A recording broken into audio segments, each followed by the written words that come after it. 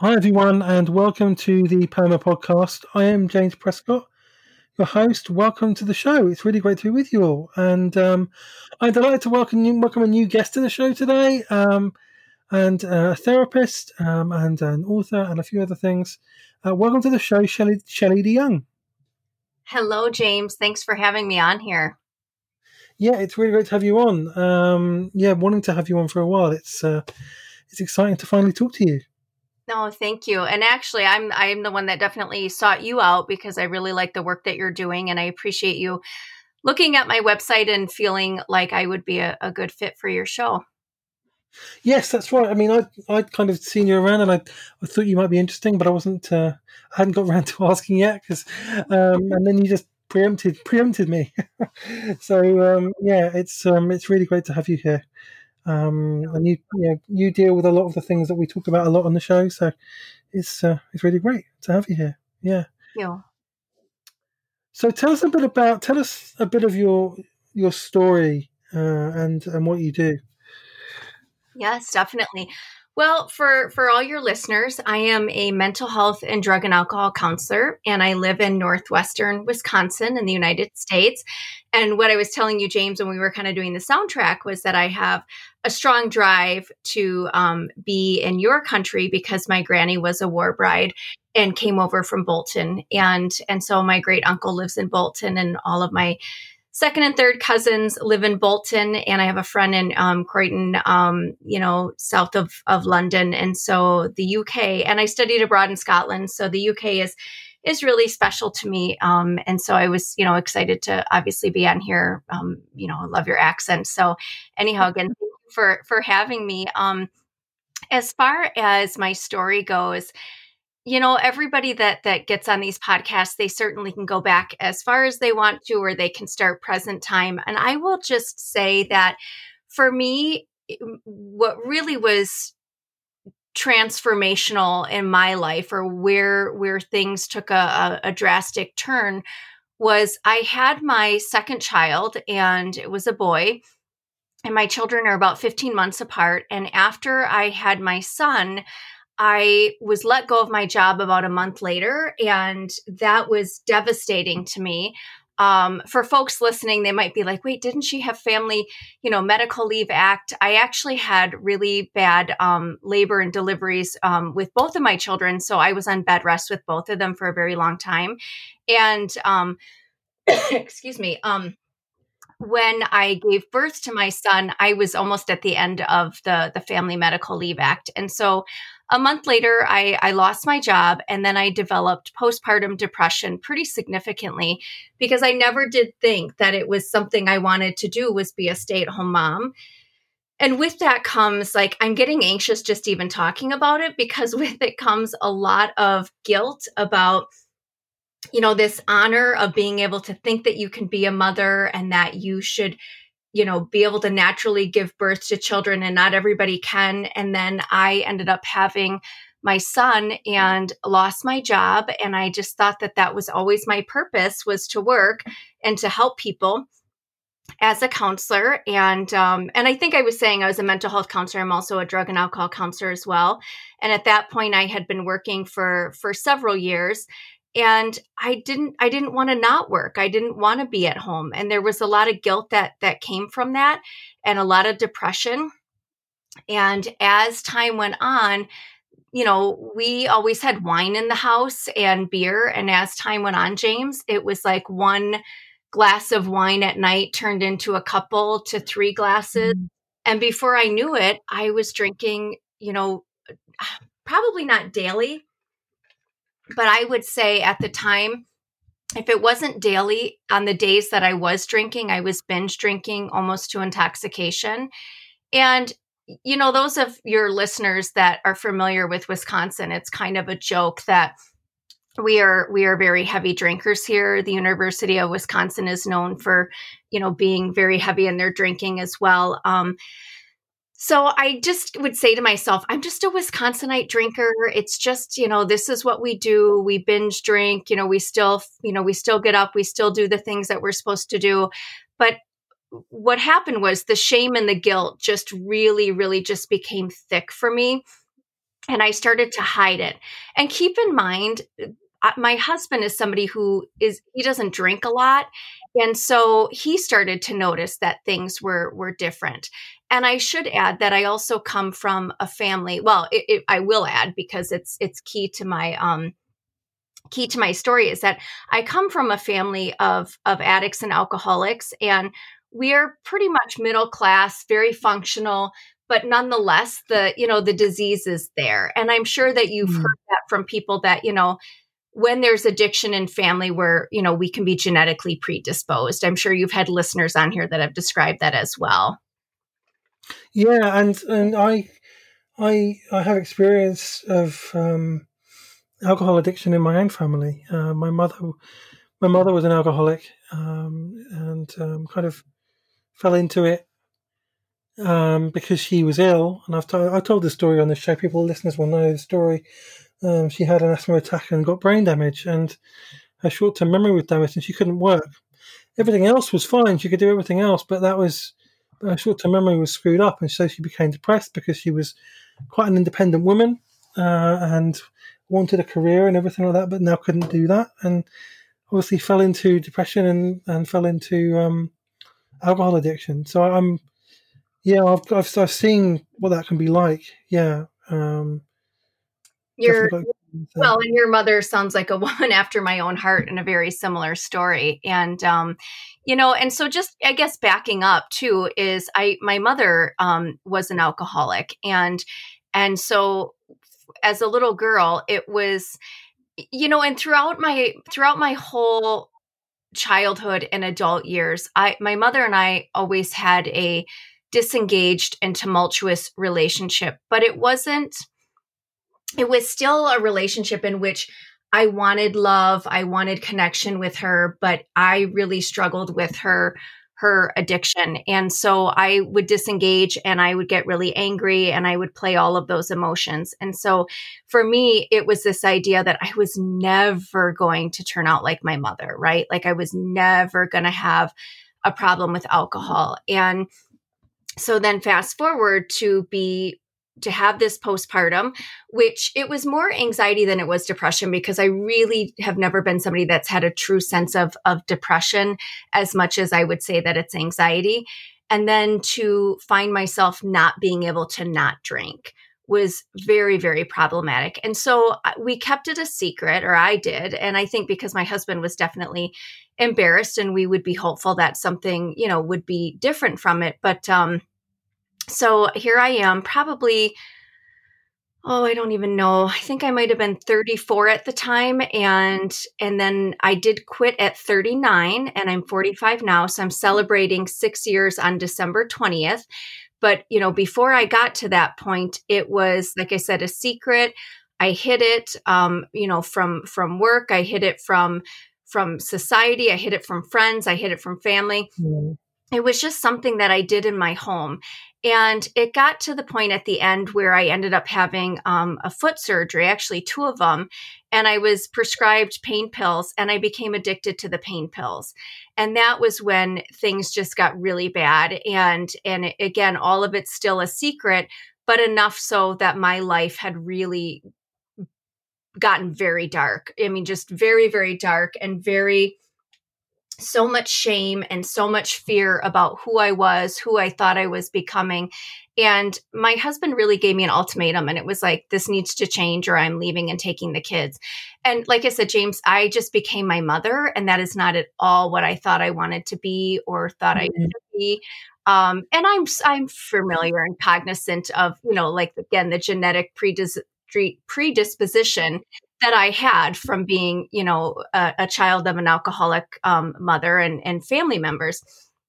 So I wasn't shocked where I was at. It was just emotionally and mentally just so disturbing to where I thought I'd ever be in my life. And so I quit everything. I called into my job and I quit. I didn't give them any reason, because again, it wasn't anything they were aware of. So I quit my job and I quit my entire life, and I went to detox and stayed there for 4 days. And then I came home for about 3 days and celebrated Christmas with my children because they were young. And then I went off to a treatment program for 30 days. And while I was there, that is where I knew that I had to make some really significant changes. Mm. Yeah, that's where you knew you had to make. So I thought I'd those pause in case you changes want to that add anything or ask you know anything. that that's what happens when you get to that point, isn't it? You get to a certain point where I've got to make changes and I've got to do something and take drastic action, and that's kind of what you did, right? Mm-hmm, definitely. Mm-hmm. You know, and one of the, well, so let me just, I know that when you and I talked about me being on here, some of the things that we wanted to talk about were my history with alcohol, my job and what I do for a living. And so I will say that when I got to treatment, for me, James, it wasn't a concern that I was not going to be able to stay sober and clean. I trusted that. I don't know where that trust came from, but I trusted that. What I was more afraid of is what I had seen in most of my career, which was what we would call dry drunks. And these are people that Mm. get sober or they get clean, more so because there's legal consequences, because they're mandated to do it, because there's all these ultimatums and family members are saying that, you know, like, if you don't do this, I'm going to leave, or they're going to, you know, lose jobs or whatnot. So they go to treatment and they are able to basically kind of like white knuckle their sobriety. But do it in a way where they're attending multiple meetings or whatever it is that they're doing, but they never really do the hard work, what I call the soul work, where they get Mm. to themselves. And so that is something that I just really feel strongly about. Am I on here now, James? Yeah, you are. Yeah. Just want to check in. So the soul work that I feel is so important is this idea that when we get either clean and sober, or we have, there's porn addiction, or there is eating disorders, whatever it is that a person is living with, whatever kind of darkness they're experiencing that is in an obsessive compulsive way, I think there's a significant amount of work you have to do within yourself. And I call that, soul work. And so for me, James, it was more important that I do that work than it was that I focus on going to AA meetings or NA meetings. A lot of that work, you remember, I'm a therapist going to a treatment center. So a lot of the work was work that I'm teaching clients, or I'm doing in groups, or that I was familiar with. Or I created groups around the information that was available.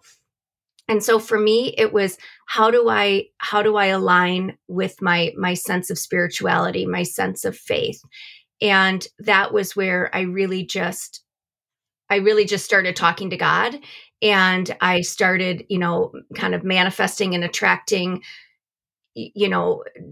energy that was going to help me want to understand why I felt the need to drink in times of grief, in times of despair, in times of anxiety. And that was where a whole new world of my commitment to my faith and my commitment to working with others and understanding their relationship with substances or things that are deeply traumatic or troubling to them. That was where things opened up for me. Have you had other people that have talked about kind of this existential experience too? Well, yeah. I mean, I've talked to a few people who've shared their stories of transformation. Yeah, overcoming different sorts of obstacles. We talk about it on the show a lot, and I talk about my story a lot. Because I had to. I was the child of with an alcoholic parent, and my parents fought a lot when I was a teenager because of that, and I got caught in the middle of that, Mm-hmm. which is obviously traumatizing for me. And then my mother died 20 years ago, or nearly 21 years ago, and and obviously, so I had my own trauma kind of from that, and I've had kind of coping mechanisms, I suppose. I don't like to use that term too much, but overeating, kind of, I suppose you could call it an addiction to food or junk food or sugary food, as a kind of way of processing my pain and my trauma. And maybe that was partly that kind of addictive gene, maybe was passed down. Yeah, you're right. So, there's evidence, isn't there, that we can carry over the trauma of our ancestors, like in our bodies, and certainly I myself, and I think my sister as well, in a way, have carried that from our family, and not just from our parents, but from before that as well. Because my dad lost his dad when he was 12 years old, and my mother's dad was in an institution, mental health institution, for quite a long time while she was a child. So there's a lot of that that's carried down, and so what you're talking about does make a lot of sense right now. And yes, for me, it's really, really important when we go through that we don't just try and avoid it, or don't just try and deal with the kind of surface stuff, but we actually go and process what's underneath it and what's really going on deep inside of us. And it sounds like that's what you were doing. Yes. Mm-hmm. One of the things that you said that just kind of sparked my thoughts right now for all of your listeners. And this is something I did. So, even backing up to when I graduated high school and went into, was entering into college, I just felt very flawed. And I wasn't sure what was wrong with me. I didn't understand why I had so many physical things that would happen, heartburn and reflux and really severe, painful menstrual cycles, things that, back in my time, it was just get over it or eat a banana or, take some ibuprofen or things like that. There wasn't a lot of empathy for physical ailments, nor was there the same level of knowledge to the mind, body, soul connection. And this idea that we can repress so many emotions that then can, manifest physical symptoms. And so I just felt really untethered and really lost. And I don't remember. I still try to think about who was the one that told me about this book, but I ended up buying the book Healing the Shame That Binds You by John Bradshaw.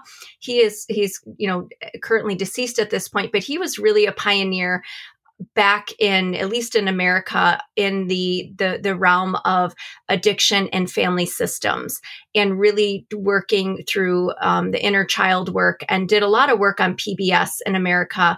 I believe on Sunday nights, where he would do something for an hour and talk about the dynamics of that. And so it was in his book that I learned about healthy shame and toxic shame, and how we can, how that, like you said, family ancestral trauma, there's ancestral shame that gets passed on down.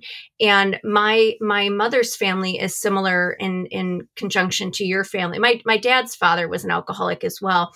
But my mom's parents both died of alcoholism, or complications related, whether it was heart disease or things like that. And so there was a strong family history of addiction. And I come from 3 sisters, and one of them is also an alcoholic, and she's sober now almost 4.5 years. So it was just really, it's been a beautiful experience to be sober. But I will say this, you mentioned your mother had passed, and so backing up, just about, from 2012, my mother died unexpectedly. And I received a call, and it was in the middle of winter in Wisconsin, and I had to drive there, and it was a snowstorm. And I just kept thinking, she's not going to die. She's not going to die. And as soon as I got there, she was gone within about 6 hours. So she was hospitalized and died within 12 hours. And it was related to COPD, which is related to heavy smoking. But, there was definitely evidence of liver cirrhosis and other things going on in her body that would have eventually killed her. And she was 64 years old. So to me, that's, definitely very young. So just trying to, think of some of the things you were just saying and sharing with that. But like I said, the idea of shame came to me when I was in my early 20s. And so forwarding to when I got out of treatment, James, it was again this idea that I, growing up, intellectualized my mother's disease, intellectualized the family system around, that where there was alcoholism, despite the fact that I will say that I had a fun, I mean, there was definitely trauma in my life that I still work through, but overall I felt loved and I felt like there was fun in our family growing up. And so I'm grateful for that balance, but I always felt less than, and I never felt worthy of somebody's love, somebody's attention, and always wondered if my physical symptoms were a relationship to being somatic and needy and wanting things. Although to be called somatic is really like a blow to the ego when you really believe that your physical symptoms are real. And so I've always wondered about these things. And then I get to being, in treatment, and I'm sober, just obviously for a few days, a week, whatever it is. And my husband confronts me on some behaviors that I'd lied about. And this is where I kind of had that existential experience where I was laying in bed and I said to God, I said, I believe you're real. I know that you're important. You've been a significant part of my life over the years, as far as, jumping in here and there. Excuse me. But I, like, if you're really, really here for me, I need you to show me a sign. And I went to bed not caring, truthfully, James, if I lived or died. That was the point that I was at. I think it's safe to say that I was suicidal in my thinking, and I've never in my life been that way, ever, ever, ever. And I was so dark in that moment, so much shame about who I've become, what my actions have become towards my children, towards my peer group, people that knew me and didn't know what was going on with me. And I just said to God, I said, I believe you're real, but if you provide miracles, I'm begging you for a miracle. I'm begging you to help me understand when I wake up in the morning, if I meant to die or live. I'm begging you to tell me how I can get out of this, how I can stay sober. And I want you to help me understand why I shouldn't try to come up with an active plan to kill myself. And that is the lowest I've ever been. Like, my substance abuse was not the rock bottom. It was that moment right there, James. Just so dark. Mm-hmm. Yeah, I know that experience myself. I had a moment of rock bottom myself, which was kind of, it wasn't the moment that I stopped doing the bad stuff, or I got rid of it. It wasn't the moment I got rid of religious certainty. It was almost 2 years later, when, and I said this before, but I was unemployed. I'd been unemployed for a year. I'd had multiple job interviews go where I come second, and I had a unsuccessful launch of a book earlier in the year, and things hadn't worked out as I wanted to, and I basically didn't have any money left, and I had to pay a mortgage, and so I was going to have to sell my house and for a low price and move into my dad's flat and sleep on a sofa and stuff if I didn't get a job, and I was just so depressed, so full of shame that I sank to the floor. I just gave up almost, and yeah, I didn't make plans to end my life, but I thought seriously about how I would do it if I was going to do it, and and that's the rock bottom moment. It's not. We always think the rock bottom moment is the moment when you decide to give up. The rock bottom moment is often when you go onto the journey of growth And actually, you have to let go of a whole load of things, and then you get to rock bottom, and then then you're free of those things, and you can start to grow. Right. Mm-hmm. Yeah. Um, Yeah. I will say that it oh, I love how you said that though, about it's not always the rock bottom being, when you're giving it up. It's sometimes when you've given that up and then it's like, oh my gosh, now I have to decide if I want to grow or if I want to stay. And what was really kind of so I wake up the next morning, by the way, and I am certain without a doubt, and I'm sure people will think this is hoaxy, but I know my truth. I am certain without a doubt that my mother was present with me throughout that night because I could smell her like musky perfume / cigarette smoke. And I could feel like this weight on the bed that I was, in. And it was so comforting and so soothing. And I woke up the next morning. And let me just say too, when I was making this bargain with God, I said, it wasn't like if you keep me sober, that was not it, because I understand the relationship with faith. I understand the relationship with a higher power. It's not like, hey, give me this and, or take all this away. It's like, we have free will, we have choice. And so it wasn't like, make me sober and I'll follow you forever. It was, help me to understand why I deserve to be sober. Help me to understand why I deserve to stay with my husband and my children want to be with me. Help me to understand how I want to show myself love and compassion. And I not only will walk with you the rest of my days and faith, because the other thing is that I have people in my life that are, clients that I see that are Muslim, Hindu, Buddhist, whatever. So I am open to every single denomination and spiritual realm out there. It is not ethical for me to be like, because you follow this, I won't see you. It's not what I choose to do. I think the concept of faith and spirituality in and of itself is beautiful. So how do you immerse yourself within your own denomination or organized religion or whatever it is you adhere to? That is what's important to me. So I woke up the next morning and I had this overwhelming sense of peace. And I just kept hearing this word, grace unknown, in my head. And I kept hearing this thing about like, do all these things, Shelley, that you're supposed to do for yourself and then give back. And so just like I reached out to you, I've never been asked to be on a podcast. I just reach out to people, and it's deeply uncomfortable for me to public speak, which is so funny because that's not who I was 6 to 10 years ago.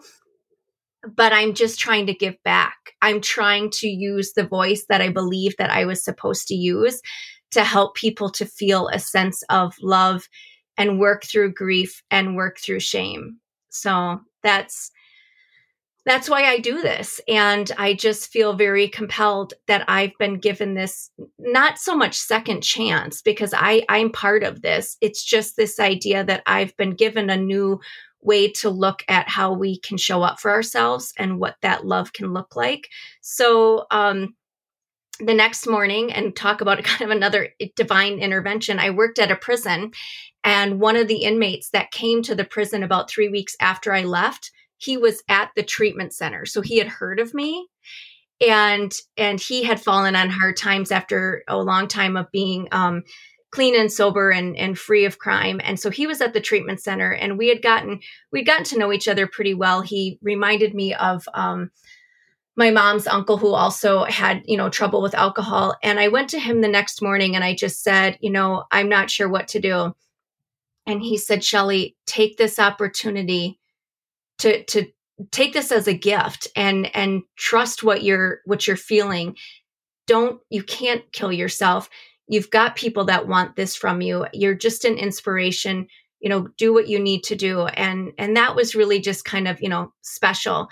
And so I started making amends with a lot of people. And of course, nobody at the time believes you, James. Everybody thinks you're going to relapse, and nobody thinks you're going to get your life together. And you're a train wreck. You've been a train wreck, even though my train ride of being a wreck was 4 short years, and there was nothing before that. And I've got no, legal charges or anything for anything I've ever done. Drinking and driving could be really, problematic to many of us.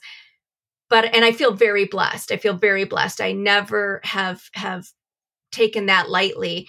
But I felt like I don't need to get back on and off the train to try to make a point to myself. I felt very strongly that the work I had to do post getting out of treatment was really focused on the shame and try to find ways to feel more, to have more courage. And again, to give back and to work through the emotions more so. And I mentioned this just a little bit ago when we talked about, when you made the comment as well about, when we hit that rock bottom and when we have this kind of aha moment.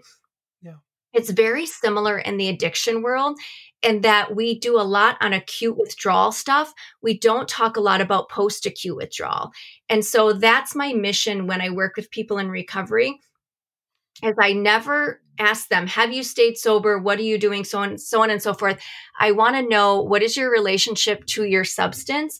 And then the other thing that I often ask them is what is as you're getting 3 to 6 months out from being sober or, not having overeaten or undereaten or not having watched pornography or whatever obsessive compulsive type of behavior I'm counseling, I'll say to them, and again, in addition to what is your relationship, and let's sort that out, because then there you can sort out where the shame comes from.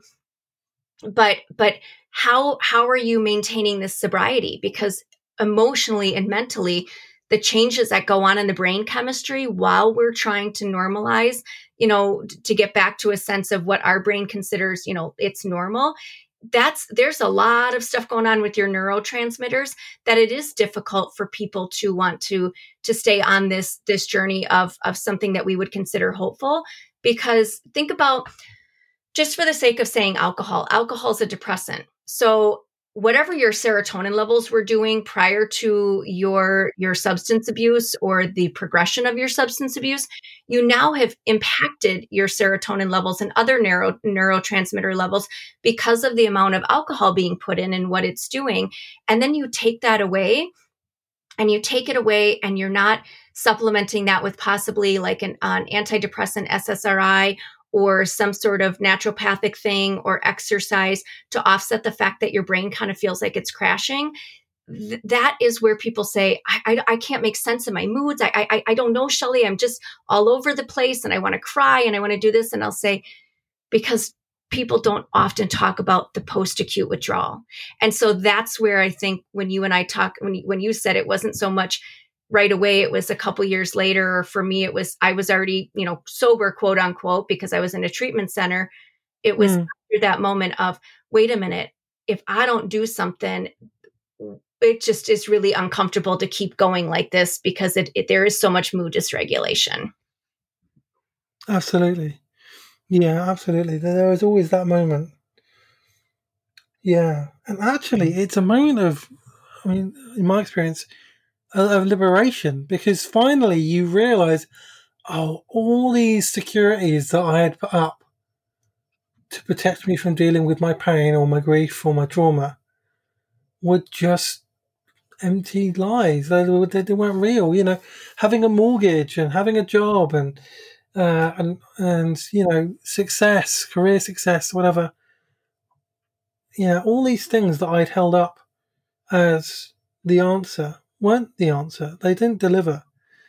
They didn't solve anything. And actually, when they were all gone, all I was left with was the grief and the pain, and I had to start dealing with it. And so you're liberated from the control of your grief, and you actually start to name it and work on it. And that's when you get free and you get healing and transformation. Absolutely. And I think to even, for your listeners that the stages of grief were developed by Elizabeth Kubler-Ross. She's an American-Swiss psychiatrist who has passed away now.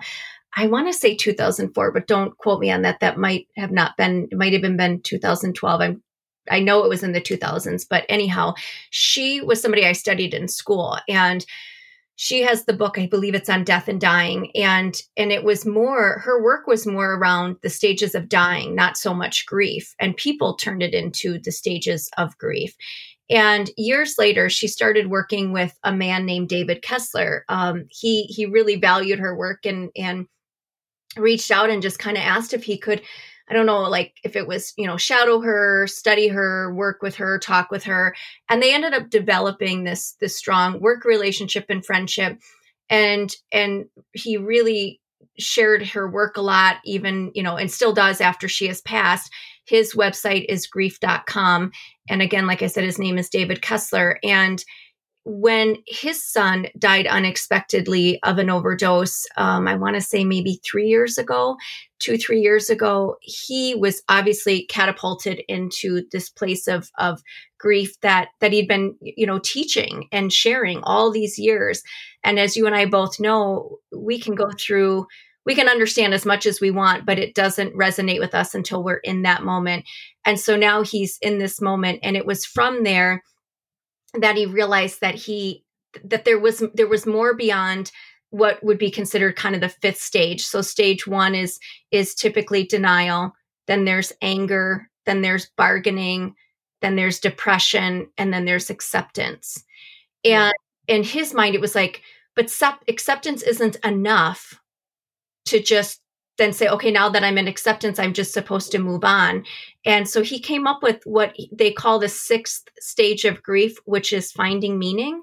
And he's written a book on it called Finding Meaning, and reached out to, if I'm remembering the story correctly, reached out to Elizabeth's, children and asked if that could be included. And they, the foundation agreed on that. And so I thought that was really powerful, because for you and I and anybody listening, like, so you go through what I went through. I was very blessed in the sense that the damage wasn't so far gone that my husband left me or my children didn't want to have anything to do with me. My husband stayed. And then it got to be, talk about it, kind of a turn of event. Like, he was so codependent and passive aggressive and kind of sabotaging things because he didn't trust me, that then it was like, I don't know if I want to stay because, now we're not healthy. It took about 3 years for that to kind of clear the air. The kids would come to counseling with me a lot, and that we worked through that. But there's a lot of your listeners out here that everything went away for them. People left them. People don't want to have anything to do with them. So to accept that they are sober or clean or not, disordered eating or maintaining that or whatever, like, sometimes that's not enough. And so I love that David was able to add that there's finding meaning, because really when we can find meaning in what it is that we are showing up for in life, again, it's tying in that piece of spirituality, that intersection between what's a really dark place and what can be a bright future. So I just wanted your listeners to know about him. And I just think he's doing some really great work, but, so there was, that piece. Let me add to that what your listeners, don't know about me, because probably nobody that is listening knows anything about me. But so I get sober, I get clean. I quit. I was a closet smoker. I loved my Marlboro menthols. And nobody really knew that was happening either. And then I start to have these physical symptoms, which brings me back to earlier in the conversation about having physical symptoms when I was younger.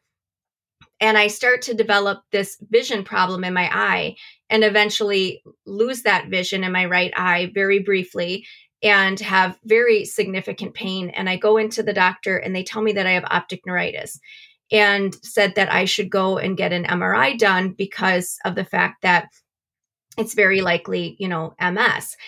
And here's the difference between American, healthcare compared to other countries, is I literally got the MRI the same day. We have good health insurance through my husband's work, and the hospital next door to this eye clinic happened to have an opening.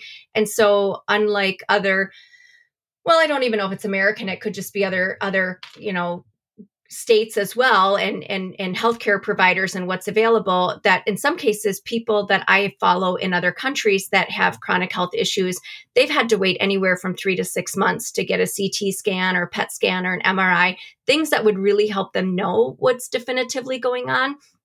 So I was really blessed to be able to do that the same day. And it came back that there were some spots on my brain, but nothing significant. And about 2 months later is when I was able to get into a neurologist, and he did not think that it was multiple sclerosis. And then 11 months later, I had another bout. But in that time, James, when I shared with family and friends what was going on, they were very, very skeptical that I was ill, and they were more in the thought process that I was finding a way to drug seek. And I had a sister say as much to me. And it was devastating to hear that, to not be believed and to not know if I'm going to gain full vision back. I also struggled with having floaters in my eyes and just the pain that was there. 11 months later, it happened again, and so on and so forth. So basically in 3 years, from 2015 to 2018, I had 5 bouts of optic neuritis. And at this point, I had terrible vertigo on and off. I was tired a lot. I couldn't stay upright. Heat bothered me. I didn't know what all that meant. And then I think it was the 5th bout in 2018, I said something to my ophthalmologist, and he said, I will treat you, because the treatment for it is usually intravenous steroids. And so you go in and you get pumped, and then you come back 24 hours later, and you do this for 3 to 5 days until the inflammation in your body goes down. And steroids are pretty heavy, and it's 1,000 milligrams. So it's that's once a day. So it's pretty extensive. And so he said, I need you to find a new neurologist. And so I did, like that same day. And he sent my records to her, and her office actually got back to me the same day. And they said, can you come in tomorrow? So in March of 2018, I was diagnosed with multiple sclerosis, relapse remitting multiple sclerosis. And I had an MRI a few days after that, and it showed more lesions. I have about 8 lesions max. It's not like I have a significant amount. The problem is that the years that I was untreated, it was, they've sat on nerve endings and areas where sensory things, shouldn't be disrupted. And so, and I'll say, just kind of a little bit more about that in a minute, but it was this idea that you feel validated, right? When you feel validated and you feel believed, that, oh my goodness, the anxiety, the feelings of, depression for some people, your truth just shows up a little bit differently. And so that was huge. And then I started a medication, and that it was a disease modifying drug, I think is what they say to them. And that's been helpful. So the good news is, since 2018, James, I have no new lesions, and I can truly say the things that have improved are, I don't have the same level of brain fog. I don't have the same level of fatigue, and I don't have the same level of like vertigo. But the things that have not improved over time and have gotten worse are sensory things. So like from my chin to my stomach area, and so my torso and all through my arms, I feel like I have shingles, like a low grade shingles, and like I'm kind of being electrocuted. And if I hold a hot cup of coffee, it's really hot. It's amplified. So sensory wise, those things have been troubling. But so, I had to actually switch medical providers, because again, she didn't think that I should be feeling these things. So I'm now at UW Madison, and I'm getting some really amazing care there. And again, it goes back to this idea that I said to them, this is my body. I've come a really, really long way. I am still clean and sober, not keeping in mind that all along the journey, people are like, the pain that you're experiencing, we should medicate. And I'm like, nope, we're not medicating it. That goes against what I want to do for my recovery. And so I've maintained that despite despite me maybe being able to come up with excuses. And all I've wanted all along was for somebody to say, it's okay that you're feeling like this. feel upset, feel sad, feel scared. We're going to help with the symptoms, and we're going to make it so that you can show up and keep doing the work you love to do, which is being a therapist and helping other people out. And that just started for me, honestly, in April of this last year, switching to Madison. It was through getting my records. I requested my records just so I could kind of investigate. James, it was through there that we discovered I have a benign brain tumor called an acoustic neuroma that Wow. Nobody told me about, but it was small enough. So because my neurologist kind of was like, well, it wasn't doing anything. And the team in Madison's like, yeah, it's not growing significantly, but it's tripled in size.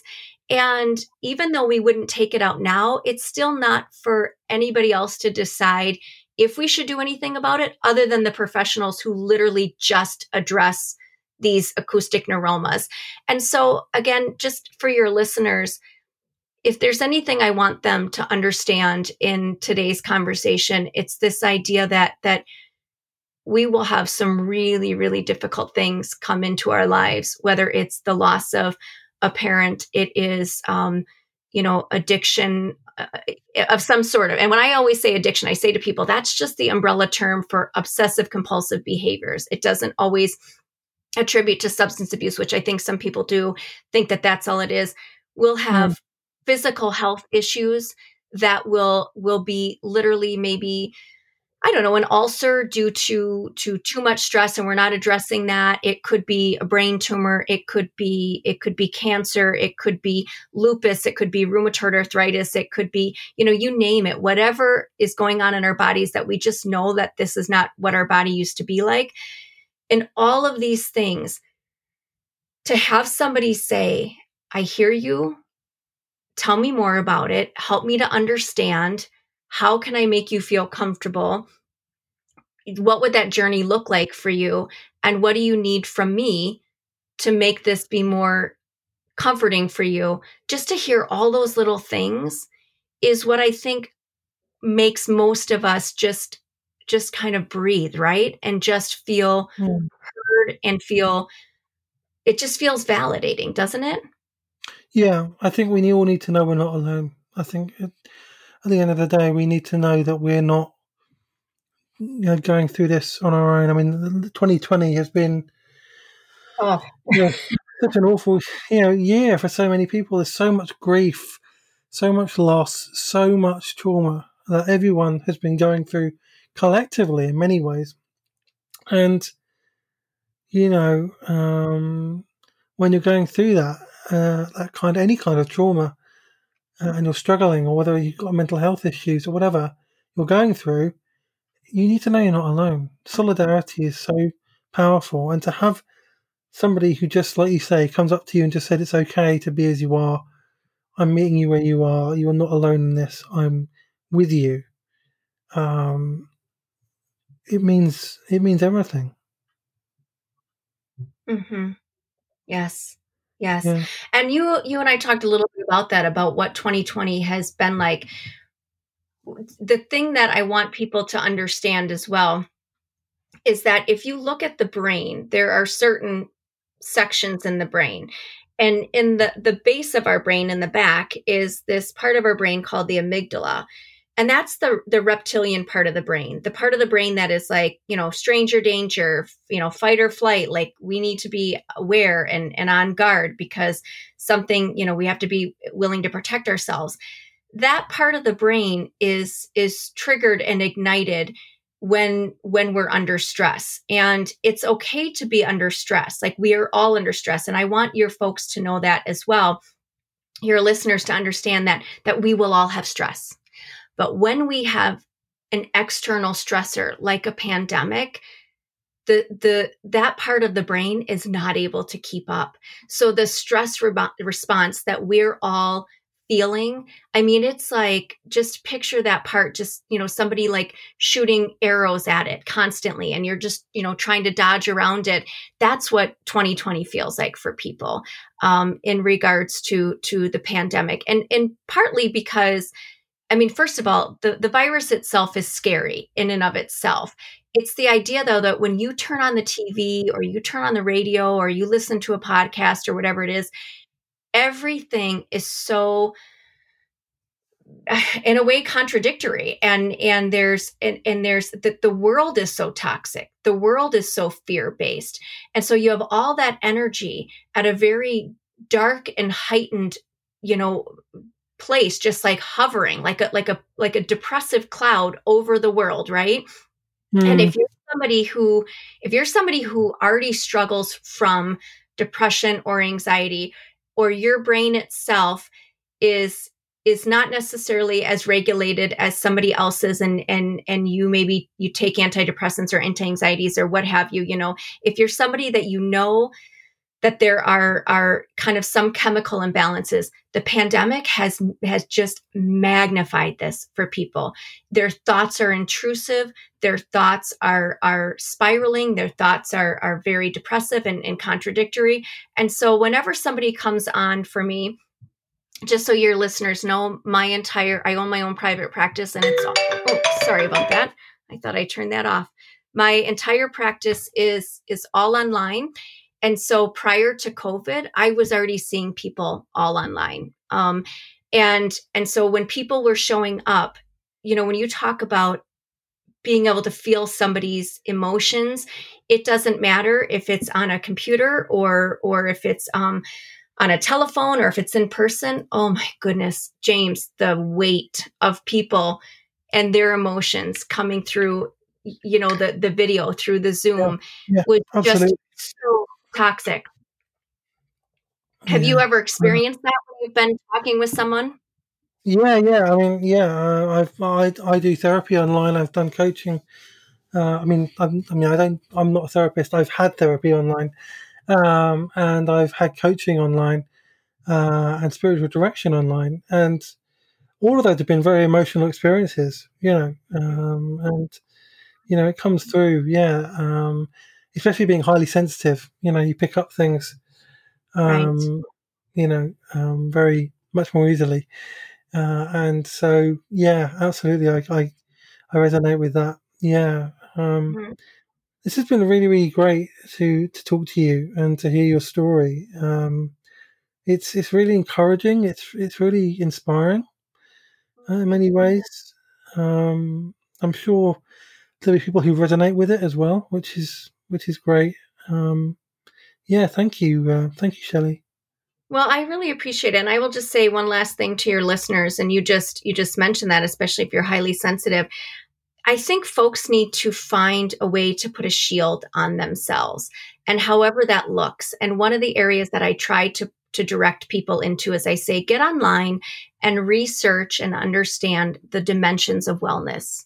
And there's many of them. There's mental, emotional, physical, spiritual, economic, financial, there's more. Look them up, write them down, write down all the parts of each one, see where you are aligned with that dimension, where you feel like you're not connected to it. And from there, people can then start seeing where they're not doing so well in life. And maybe that helps them know if they do go to a therapist, if they go to a coach, if they, realize they need to be more, connected with their higher power, their faith, their spirituality, they're able to then definitively see that piece. Otherwise, we come to think we get overwhelmed, right, James? We're like, I don't know. I'm just a basket case. I don't know where to start. And I'm like, I got an idea. Break it down. Look at these areas of wellness that we all are living in. See where you could be, where you're giving too much of yourself, really, and you need to shift and reallocate to somewhere else, or delegate to somebody outside of you. So that would be really some strong advice. And I will say this as well. I feel very strongly that everybody in life should have some sense of connection to spirituality. And spirituality is not just, again, religion. It's looking at our values and our belief system, and just trusting that some days we're not understanding it, but somebody stronger and greater than ourselves can really help us figure that out. We just have to communicate with that person. And sometimes it's sitting at the gravesite of a loved one. It's whatever goes. So thank you for letting me be on here. Oh, you're welcome. It's been a pleasure. It really has. I'm sure we'll have you back sometime because I'm sure there's more we could talk about. So thank you. And where can people connect with you online? They can go to my website, and it's www.shelleyramseydyoung.com. So if that's something that you just want to type in when you post this, again, it's www.shelleyramseydyoung.com. And from there, they can read about me and the work I do, and they can connect to me through there. Great. Thanks. I highly recommend that as well, everybody. It is really great what Shelley does. She's got a lot to share. So and thanks, Shelley, for coming on, and thanks for listening, everybody.